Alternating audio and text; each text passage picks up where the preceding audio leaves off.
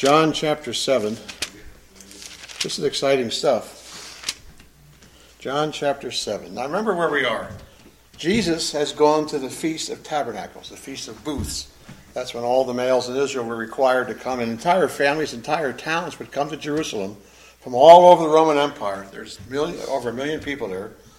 And they would erect these little huts out of sticks and live in them for 7 days, to remind them of their wilderness journeys and how God took care of them. In fact, those who lived in Jerusalem would build these huts up on their roof and live under them. The kids thought it was great. It was a great time for the kids. It was a great, very happy, joyous celebration. And now we read here in John 7, go down to verse 37,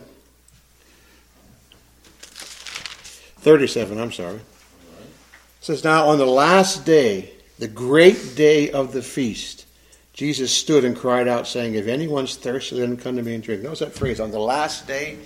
I said last time, that's probably the 7th day. Doing some more research, it's actually probably the 8th day. This was a 7-day festival with an 8th day tacked on of special rejoicing and feasting. So for 7 days during this feast, the priest, the high priest, and all the rest of the priests would get these golden pitchers, golden jars. They would march out to the pool of Siloam, fill these jars with water, then march back in through the water gate into the city. And for 7 days, they would pour this water out before the altar as an offering to the Lord, as a thank you for the way God gave them water in the wilderness, for the way God gives them water for the harvest, for the way God takes care of their nation. And while they're doing that, on the 7th day, they would go out and do the same thing. But on the way back, I have it there in your sheet. As they're coming in the gate, they would blow the ram's horn 3 times, big celebration.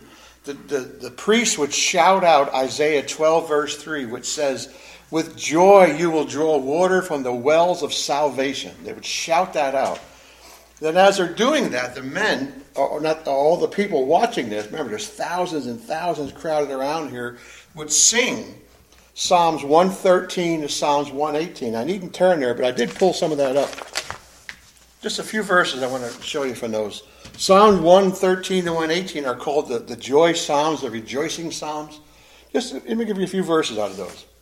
Psalm 114, 7 and 8 says, tremble, O earth, at the presence of the Lord, at the presence of the God of Jacob, who turns the rock into a pool of water, the flint into a spring of water. Psalm 115, 1 says, not to us, O Lord, not to us, but to your name give glory, for the sake of your steadfast love and your faithfulness. These psalms are full of, you are good, you are kind, you are faithful, your loving kindness lasts forever, you are merciful, you are great.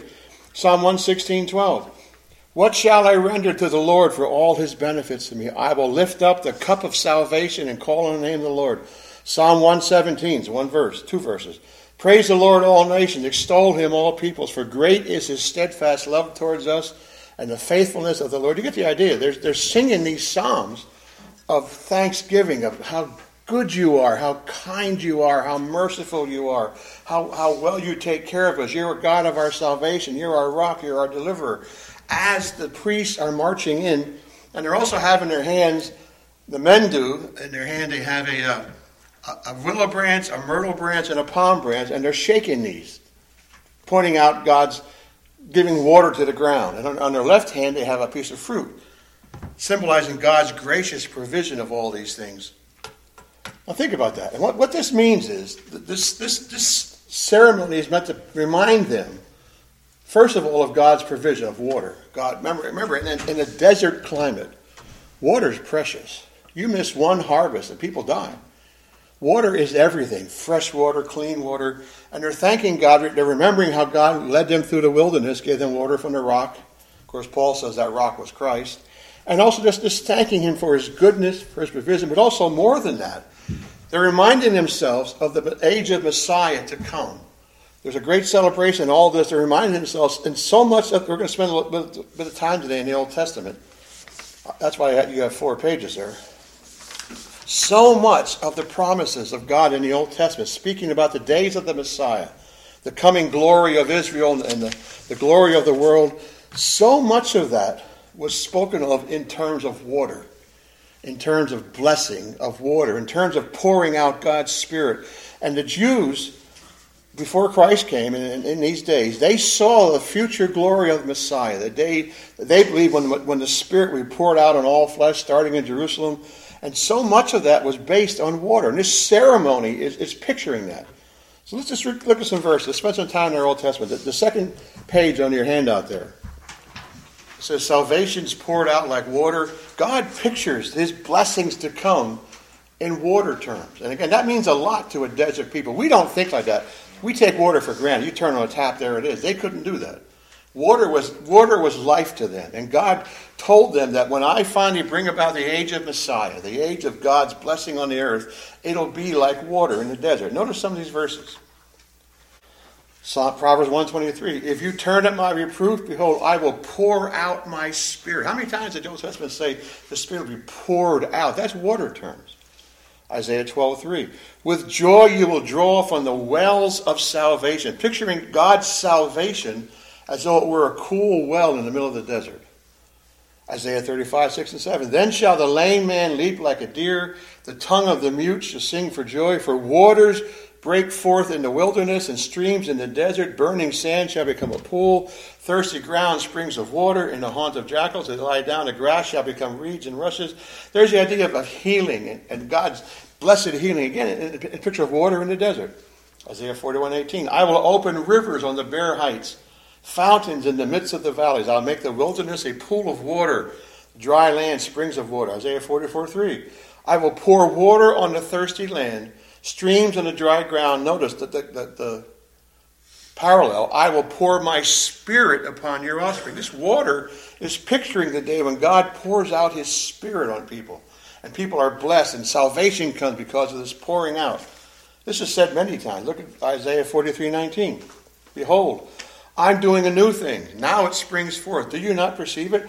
I will make a way in the wilderness and rivers in the desert. The wild beasts will honor me, the jackals and the ostriches. I give water in the wilderness, rivers in the desert, and all of to give drink to my chosen people. All of that's in the context of salvation, God's Spirit. Isaiah 49:10. They shall not hunger or thirst, either scorching wind nor sun shall strike them, for he who has pity on them will lead them, and by springs of water will guide. That's echoes of David in Psalm 22. Not Psalm 23. Isaiah 55:1. Come, everyone who thirsts, come to the waters, and he who has no money, come buy and eat. And if you read that following, which we will in a minute here, he's talking about salvation. Isaiah 55:11. The Lord will guide you continually and satisfy your desire in scorched places, make your bones strong. You shall be like a watered garden, like a spring of water. See all these references? God's blessing is tied into the image of water. Some more. The backside of that page. Jeremiah 2:13. For my people have committed two evils. They have forsaken me, notice, the fountain of living waters. God says, I am the fountain of living. Remember Jesus said to the woman with the well, living waters? Here he says it again. Ezekiel 36:25-27. I will sprinkle clean water on you. You shall be clean from all your uncleanness, from all your idols. I will cleanse you. I will give you a new heart, a new spirit I'll put within you. I'll remove my heart, the heart of stone from your flesh, and give you a heart of flesh. I will put my spirit within you. In other words, sprinkling clean water is the same thing as I'm putting my spirit within you. In Ezekiel 47, Ezekiel sees this vision of this super mega temple, this ultra temple. It's huge, it's enormous. And what he sees, part of it is he sees water coming out from under the altar, flowing out the steps, out through the front door. I have it broken down there in your sheet, condensed. It says, then he brought me back to the door of the temple, and behold, water was issuing from below the threshold of the temple. It was ankle deep, and it was out farther, and it's knee deep. It was out farther, it's waist deep. In other words, it gets deeper and deeper and deeper and wider the farther it goes. A river that I could not pass through. Notice it says, on the bank of the river, very many trees on the one side, on the other. That should sound familiar to you. Wherever the river goes, everything will live where the river goes. And he sees this vision of the temple. And there's this living water flowing out under the altar, out through the front gates. And the farther it goes, the wider it gets, the deeper it gets. And it has these trees on both sides of the river, like Revelation 22. And every place it goes, it says everything lives. It brings life wherever this river goes. This beautiful picture of this living water. A few more. Joel 2:28. It shall come to pass that I will pour out my spirit on all flesh. Get that phrase, pour out. There again, the spirit like water is being poured out. Joel 3:18. And that day the mountains shall drip sweet wine, the hills shall flow with milk, all the stream beds of Judah shall flow with water, and a fountain shall come forth from the house of the Lord. Zechariah 12:10. I will pour out on the house of David and the inhabitants of Jerusalem a spirit of grace and pleas for mercy, so that when they look on me in whom they have pierced, they shall mourn for him as one mourns for an only child. And weep. That's speaking of the day when Israel recognizes her Messiah and weeps over what they did to him. Zechariah 13:1. Speaking of the same time, on that day there shall be a fountain opened for the house of David and the inhabitants of Jerusalem to cleanse them from sin and uncleanness. Again, there's a picture of water, of salvation. Israel coming to salvation. Zechariah 14:8. On that day, this is the day when it says his feet shall stand in the Mount of Olives. This is the day when Jesus returns. On that day, living waters shall flow out from Jerusalem, half of them to the eastern sea, half of them to the western sea. It shall continue in summer. I could give you another page or two of these. All throughout the Old Testament, they look forward to a day when Messiah reigns, when the Spirit is poured out on the entire planet, when God is going to bless everyone through Jerusalem, through Israel. And it's all pictured in this idea of flowing, clean, living water. Water of the Spirit, water in your heart, water in the desert, just water, water, water. God is the fountain of living water. He's going to pour out his water. That's what this festival's picturing. That's what they're hearing preached. And now it's the last day of the feast. They have all of this floating in their heads. This water festival, the days of Messiah, the water of the Spirit, the water being poured out. Israel's future hopes were based on God's promises that during this future age of Messiah, he would pour out his blessings of his Spirit on the whole earth. They were steeped in this kind of theology. Now picture this. It's the last day of the feast, the 8th day. The ceremony is just finished, and thousands of people are starting to leave. And what does Jesus do? Verse 37. He stands up publicly, probably on something where he can get above the crowd, and shouts. He shouts out, if anyone is thirsty, let him come to me and drink. You see what he's doing there? That's the context of this.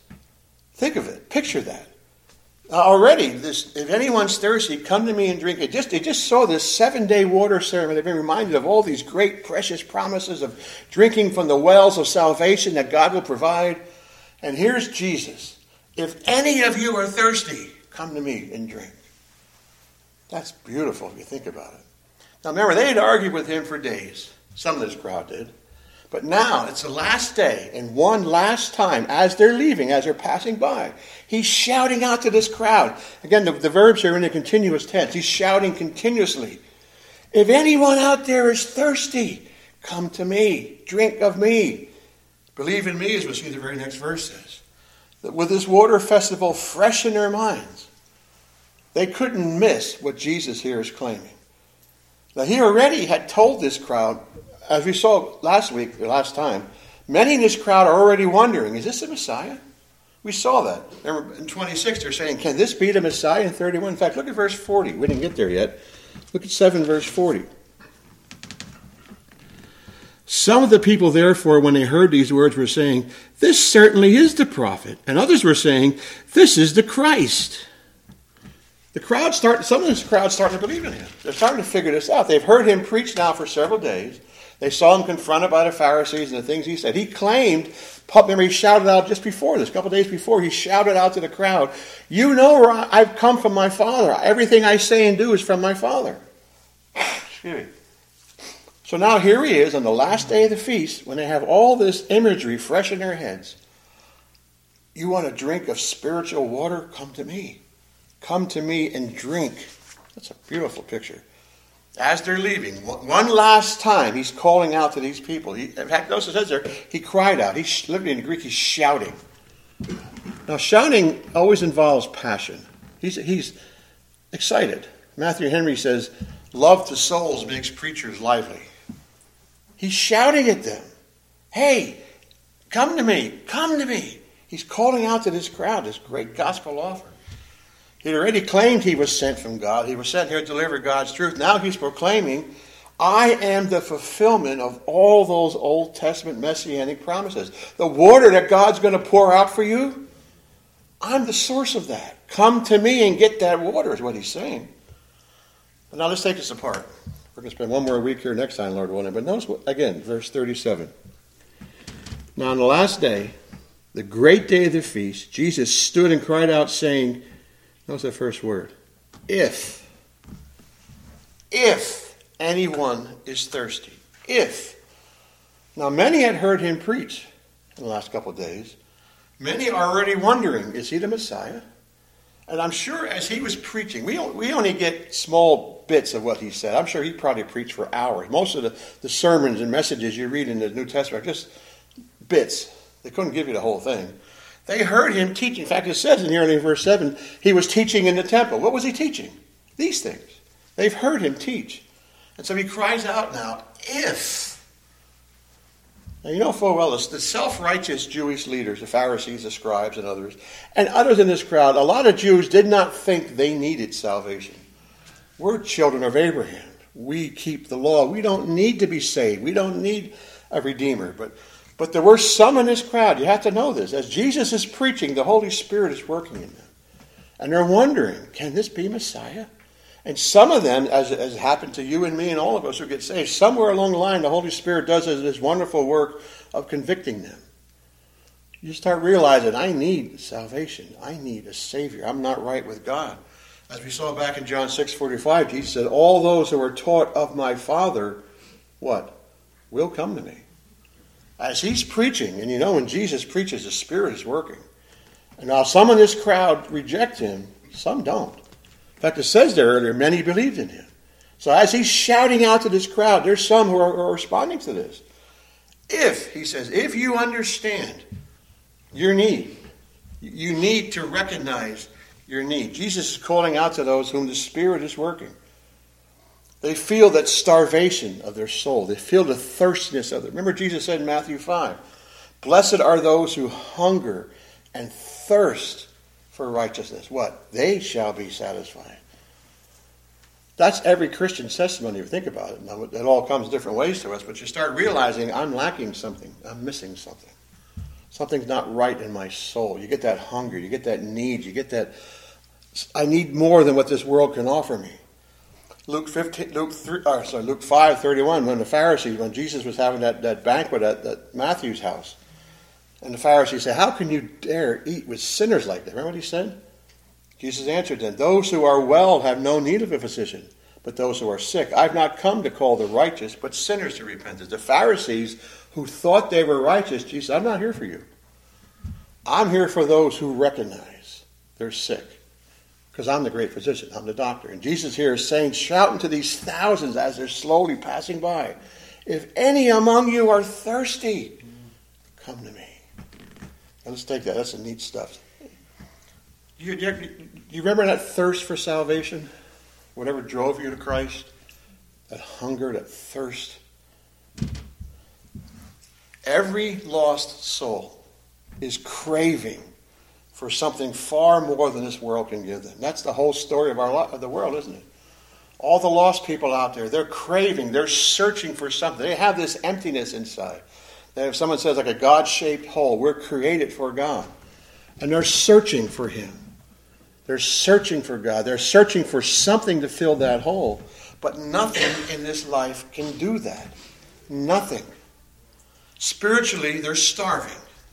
Spiritually, they're dying of thirst. They're parched. Picture being out in the desert without water. That feeling. That's the feeling they have in their soul.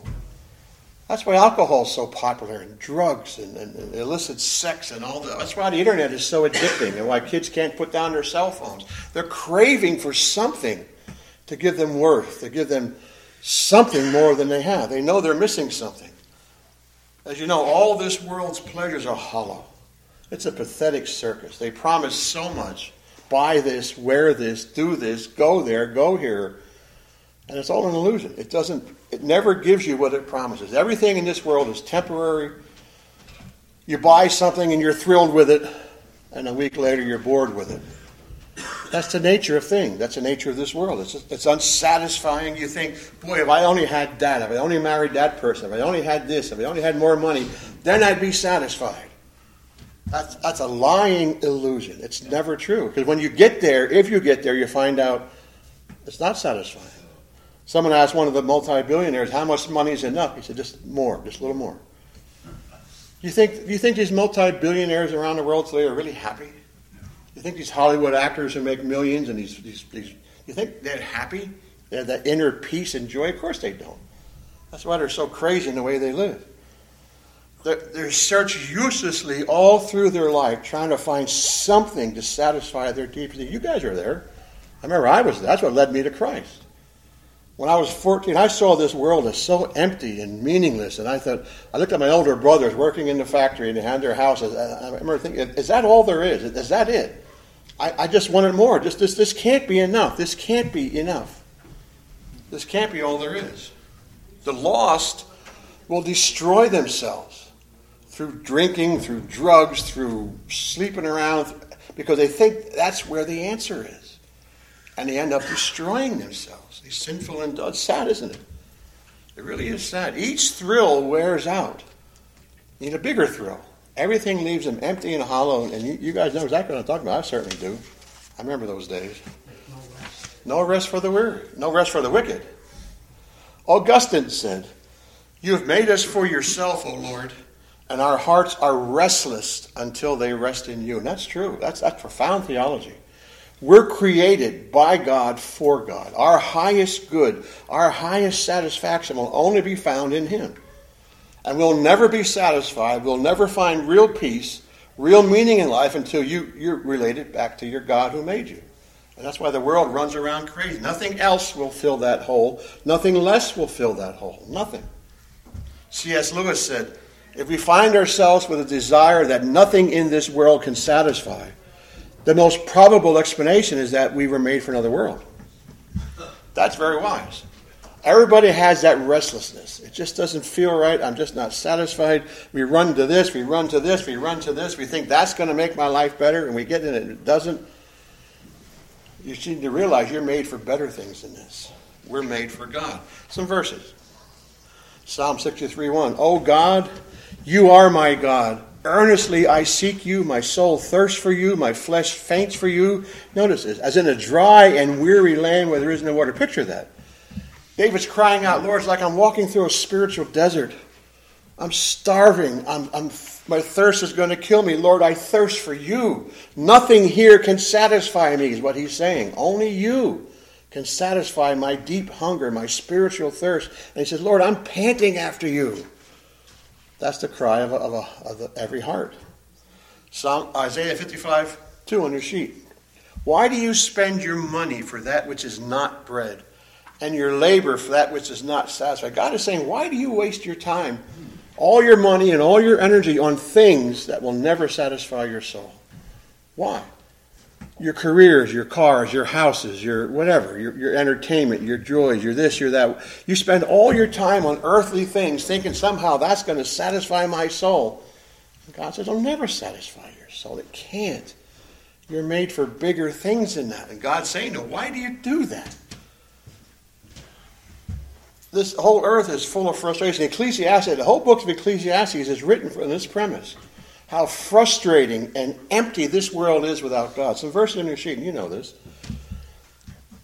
He starts out his book, vanity of vanity, says the preacher. Vanity of vanities, all is vanity. Do you realize that? This world, this pathetic circus of this world is all vain. The word vain means empty. There's nothing there. You can work all your life to make money and have that big house, only to find out I'm still empty inside.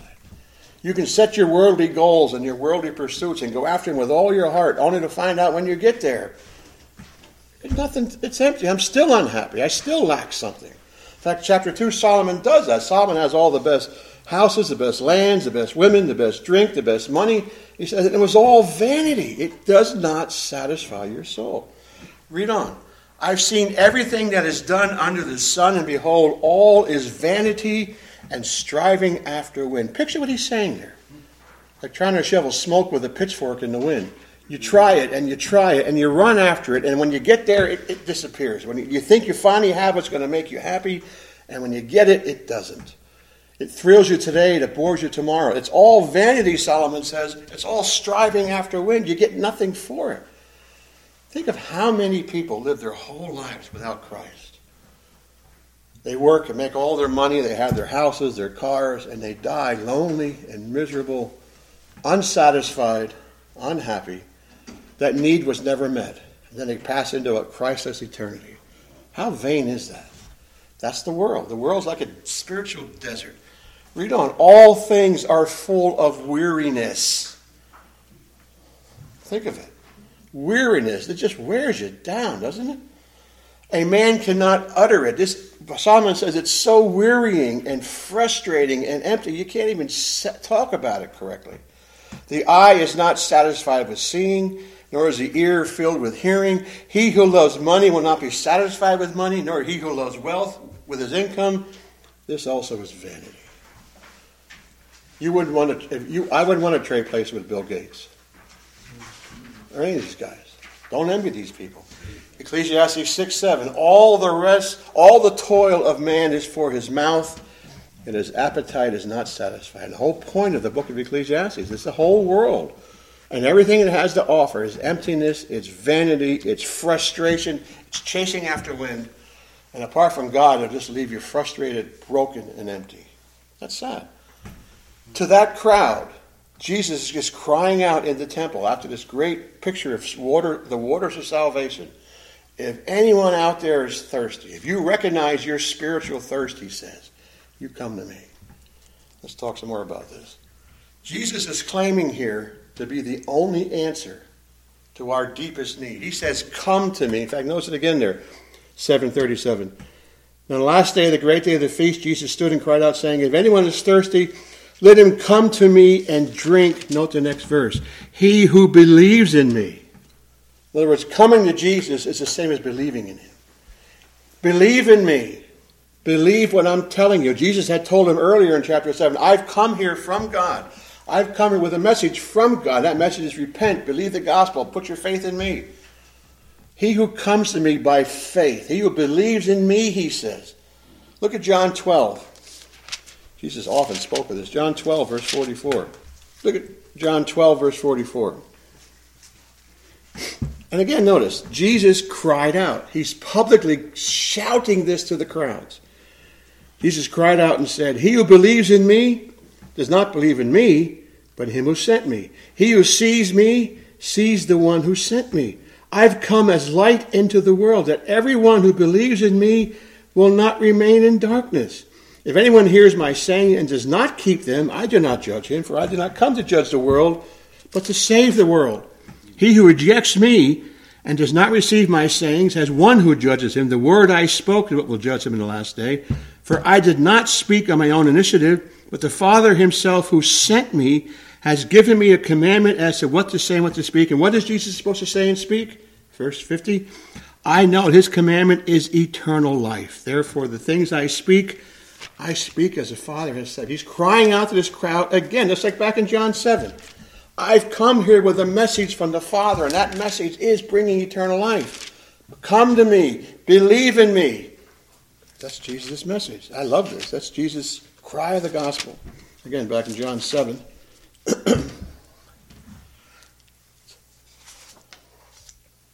Some verses. And we've seen some of these already. Isaiah 55. Here's the Old Testament version of what Jesus just does here. God says, come. Everyone who thirsts, come to the water. There's that come. Come to me. Come on. You're all invited. Come. And he who has no money, come. Buy and enter. It's free. You don't need to pay for this. There's a banquet set before you. All God says is come and eat. You're starving. You're thirsty almost to the point of death. The table is set. Come and eat. It's free. Buy and eat. Come buy wine and milk without money, without price. Why do you spend your money for that which is not bread? Your labor for that which does not satisfy? Listen diligently to me. That's what Jesus says. Hear me. Eat what is good and delight yourselves in rich food. He's talking here spiritually. Incline your ear and come to me. Hear, notice, that your soul may live. And here it goes. I will make with you an everlasting covenant, my steadfast, sure love for who? David. When you see David mentioned in Isaiah, who's he talking about? Christ. Come to me, God says. You're starving. You're thirsty. You're parched. Come to me. The banquet is set. The sure love I promised through David, the Messiah who's coming. Listen to me. Hear me, he says. And I'll bring salvation to your souls, the love that I've promised through David to the Messiah. That's a neat invitation. That's powerful stuff. Matthew 11, Jesus said this before. Come to me, all who labor and are heavy laden, I'll give you rest. Take my yoke upon you. Learn from me, for I'm gentle and lowly in heart. You'll find rest for your souls. My yoke is easy, my burden is light. I would say without fear of being contradicted, you could stop anybody walking by our front door today who's lost. And they're carrying a burden, heavy burdens. This world is rough. This world kicks you in the teeth. This world, Satan is a cruel taskmaster.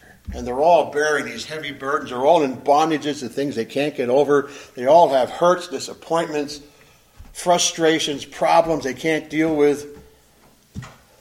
Jesus says, come to me. If you're carrying a heavy burden of anything, sin, problems, strife, family problems, money problems, drug problems, alcohol problems, come to me, he says. Notice he says there, I'll give you rest. How does he do that? Take my yoke. You know what a yoke is? A yoke's what you put on two oxen to steer them. Let me steer your life, he says. Listen to me, hear me, believe in me. Let me be the one who steers your life, and you'll find how blessed that can be. You'll find rest for your soul. Because unlike Satan, Jesus is not a cruel taskmaster. He loves his servants. He blesses those who follow him. And he says, come to me, bring your burdens to me, and I'll give you rest. What an incredible gospel invitation. John 6:35, we saw this back in chapter 6. Jesus said to them, I am the bread of life. Whoever comes to me shall not hunger. Whoever thirsts in me shall never thirst. That's all contained in verse 37 of John 7, that word if. If anyone is thirsty, if anyone recognizes their spiritual thirst, their spiritual hunger, Jesus says, come to me. Anyone who recognizes their brokenness, I'm burdened, I'm in bondage and I can't get out of it. I'm hooked on alcohol, I'm hooked on drugs, I'm hooked on whatever it is. I'm hooked on worry and fear and all the rest of this stuff. You know, the world right now, they call it fear porn. Everybody's afraid right now in the world. The media and everybody else keeps pumping out this fear. Be afraid, be afraid, be afraid. Everybody's going to die. COVID's going to take everybody out. World War III is about this. Everybody's afraid. Fear, fear, fear. Jesus says, come to me. I take those fears away. And he does. Through the truth of who he is. Anyone who's burdened with sin or the cares of this life, Jesus says, come to me. Notice he says there, come and drink. Again, those words, those verbs, come and drink, are in the continuous tense. Keep coming to me. Keep drinking of me. I am a fountain of living water, he says. Drink, drink, drink. Dive in. John 4:14. Remember, here he's saying publicly, what, about a year and a half before this, he said privately to the woman at the well. Remember the Samaritan woman came to draw water? It's on your sheet there. John 4:14, he says, whoever drinks of the water that I will give him will never be thirsty again. The water I will give him will become in him a spring of water welling up to eternal life. Get that? Jesus says, I have a source of blessing. Picture it as water. That's not water. It's blessing of being filled with the Spirit, having your sins forgiven, the joy and the peace that comes from knowing Jesus Christ. He says, I can give you this water, and it will so swell up in your soul, you'll never thirst again. But think about it. If you're a Christian, isn't that true? Since you've come to Christ, have you ever spiritually thirsted again? Have you? Have you ever thought, no, this Christ isn't all that great. I need something else. You ever thought that? Why not? Isn't your soul satisfied? Aren't you full? I know a lot of you have burdens and problems. I get that. But in the spiritual reality of this, your soul is satisfied. This summer, I believe it's going to be in April, I'm going to be saved 50 years. Praise God for that. And I can tell you, in all these 50 years, I've never once thought I had to look somewhere else. You know, Jesus is all well and good, but I need something more than this. No, it's not. That's not that way. If you're a Christian, you know it's not that way. What he says is true. When you come to Christ and your sins are forgiven, you're filled with his Spirit, and you have the joy and the presence of the Lord, It's like being in a hot desert, being filled with cool springs of living water. That's the experience of it. Salvation here is described. We'll get to this next time, but notice how he describes it here. Again, back to verse 37. On the last day, the great day of the feast, Jesus stood and cried out, saying, if anyone is thirsty, let him come to me and drink. He who believes in me, as the scripture said, from his innermost being will flow rivers of living water. Innermost being means belly. He's describing there, if you come to me, not only am I going to give you cool, refreshing water of salvation, the water of God's Spirit that'll refresh your soul, that'll revive your soul, that'll comfort you. You're going to be so full of this, it's going to slop over out of you. It'll be more than you need, more than you can contain. In other words, I'm not only going to meet your needs, I'm going to drown you in it. In God's joy, in God's peace, in God's salvation. That's what the words mean. That's what the image here means. We'll get to more of that next week, Lord willing. But he said, right from inside of you. In other words, the whole world is outside of you. If I buy that new truck, how happy will I be? And you buy that new truck, and a month later, it's like, it's just a truck. If I get a new house, or if I get a new wife, or if I get more money, if I get a raise at work, how happy I will be. And all that outward stuff just comes and goes. It means nothing. What thrills you today is going to bore you next month. That's how it is. But Jesus says, this is within you.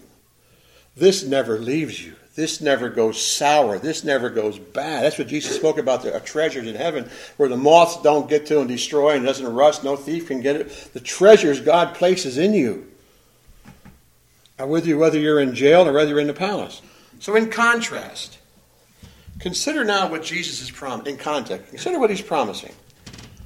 All the blessings that we just saw in that big water ceremony at the Feast of Booths, all the promises of the future age when the Spirit will be poured out like water, when salvation from the wells of salvation, people drink freely of God's blessing.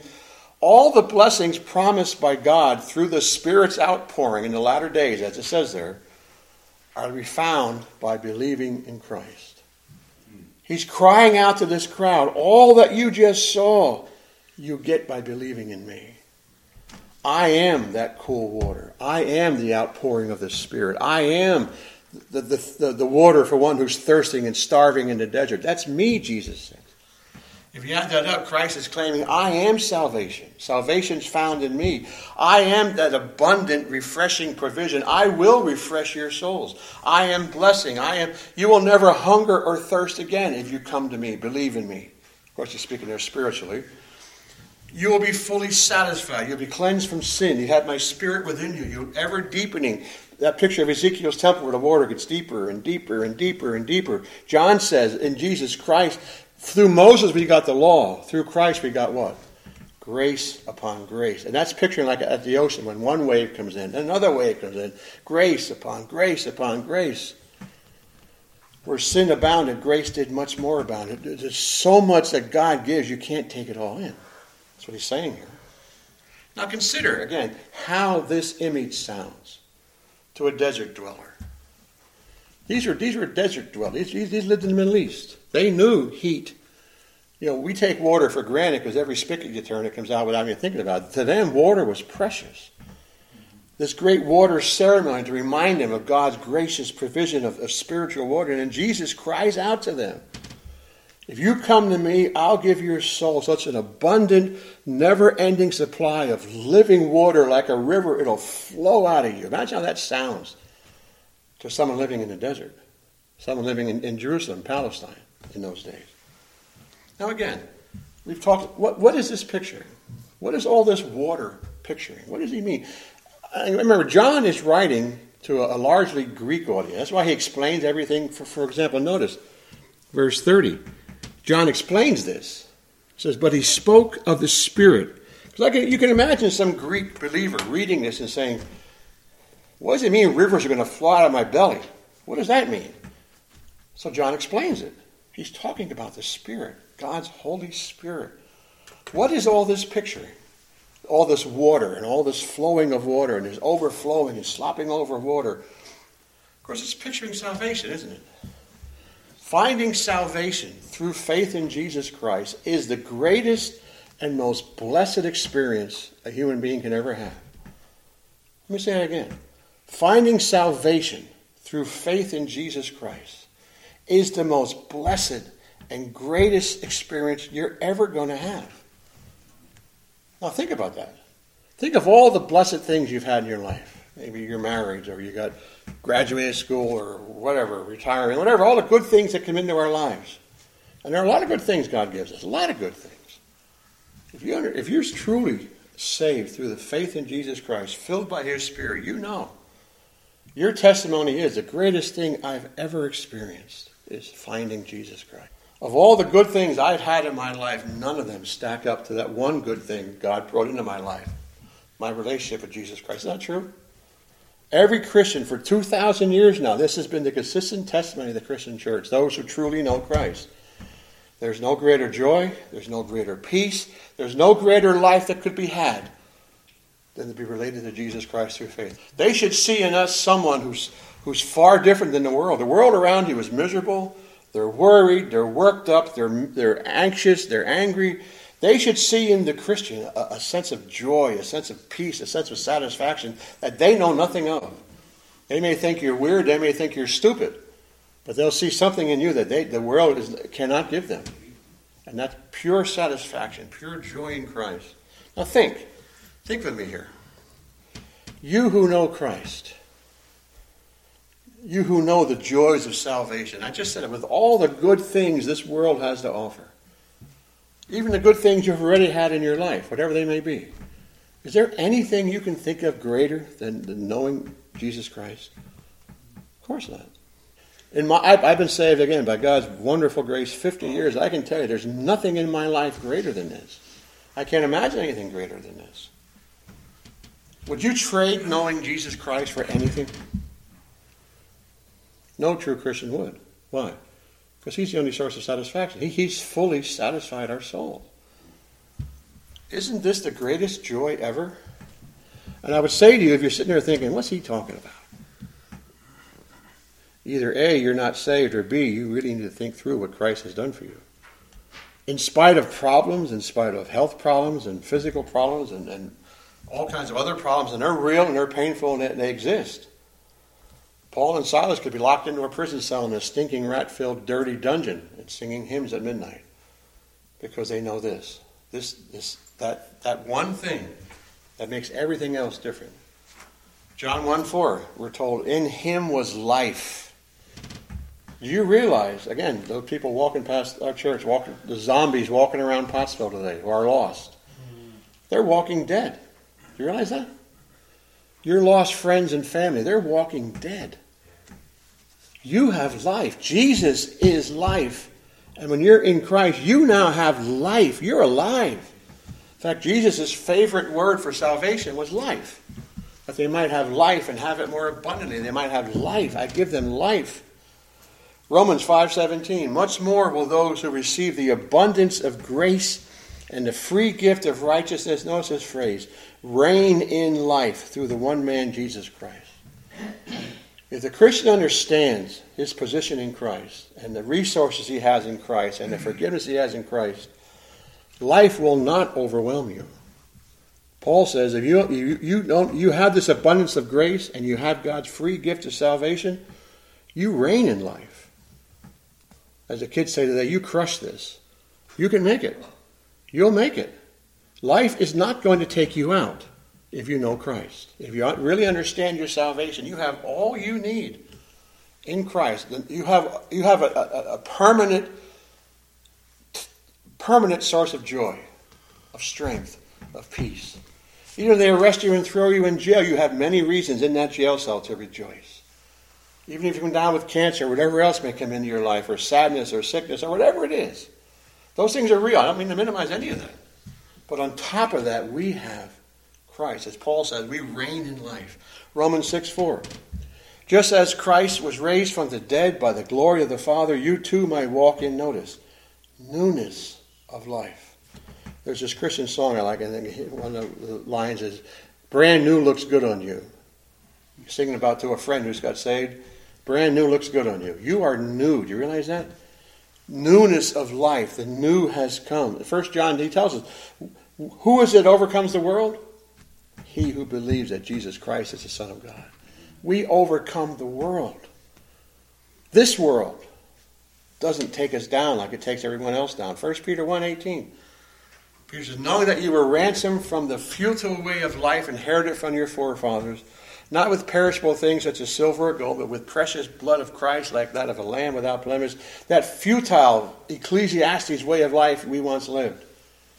We're rescued from that in Christ. That's gone.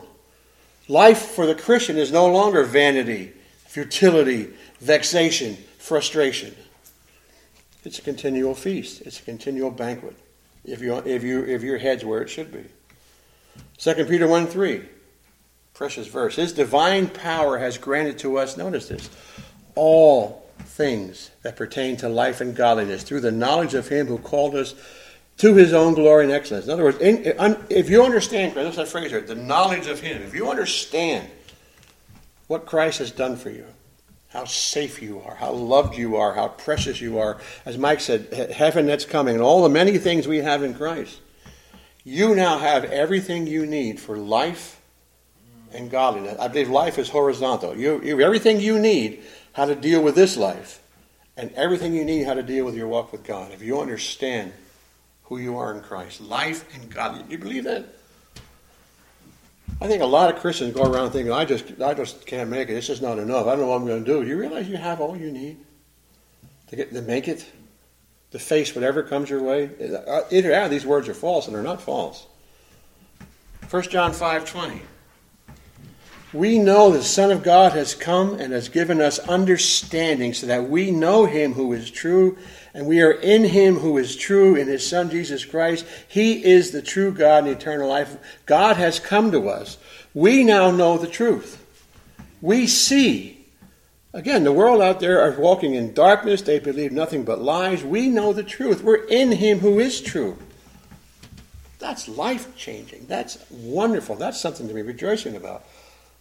Some Psalms, Psalms 18:2. Notice how many descriptions here of God. The Lord is my rock and my fortress and my deliverer, my God, my rock in whom I take refuge, my shield and the horn of my salvation, my strong. In other words, I can hide in God anytime I want. No one can get to me.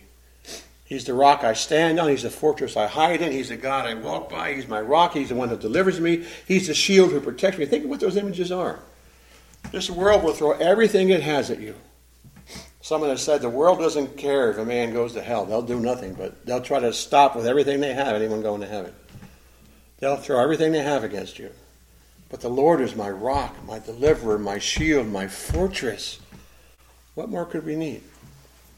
Psalm 119, 165, a verse I love. Great peace have those who love your law. Notice, nothing can make them stumble. And there's a condition here. Those who love God's word, who live and walk by God's word, who believe God's word, as Jesus says, come to me, learn of me, listen of me. Let me be the yoke that runs your life. Nothing can make them stumble.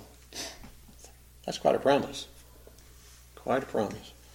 Psalm 62:2. He alone is my rock and my salvation, my fortress. I shall not be greatly shaken. It is sad. And I've been there. I don't mean to.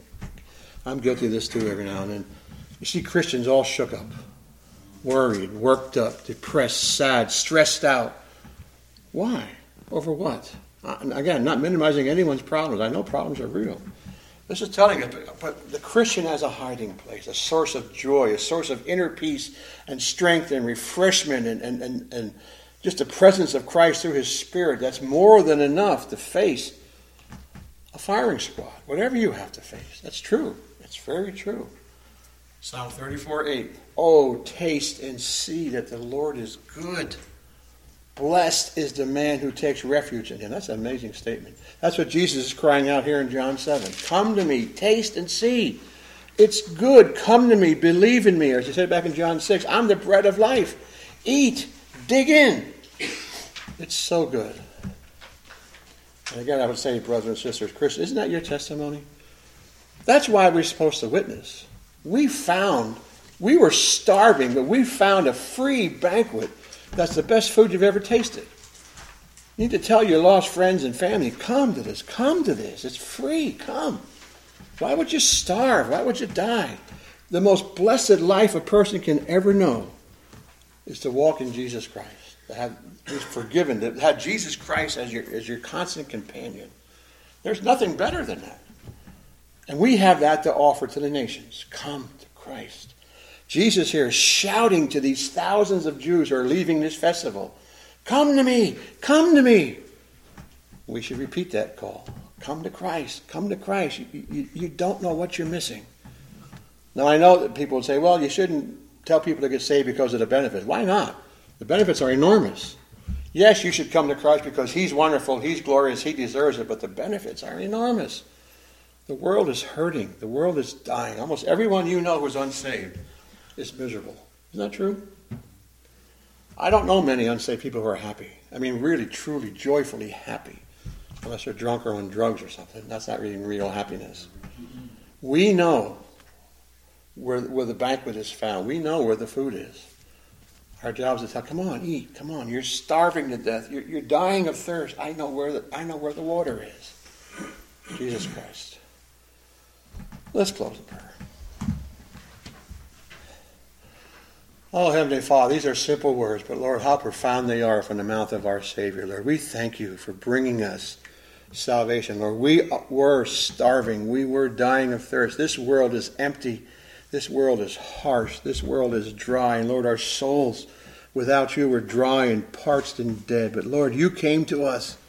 You called us. You brought us in, Lord. You gave us the water of life, and you gave it to us freely. Oh, Lord, thank you that we didn't have to earn it. We didn't have to buy it because we couldn't. It was free without cost, just by believing, just by coming. And even that was your doing and working in our lives. Lord, we thank you for the joy. Lord, I thank you for the joy I've known of knowing Christ, Lord. And none of that is about me. It's all about you, Lord. There is truly no greater life that I can imagine than to walk with Jesus Christ, to know the joy of sins forgiven, to know the presence and the filling of the Holy Spirit, to know the constant source of peace and refreshment, Lord. And even in troubled times and hard times, Lord, to learn to trust in you and to hide in you as our hiding place and our rock and our shield. Oh, Lord, truly you have blessed your people. Lord, help us to believe these things, to understand these things.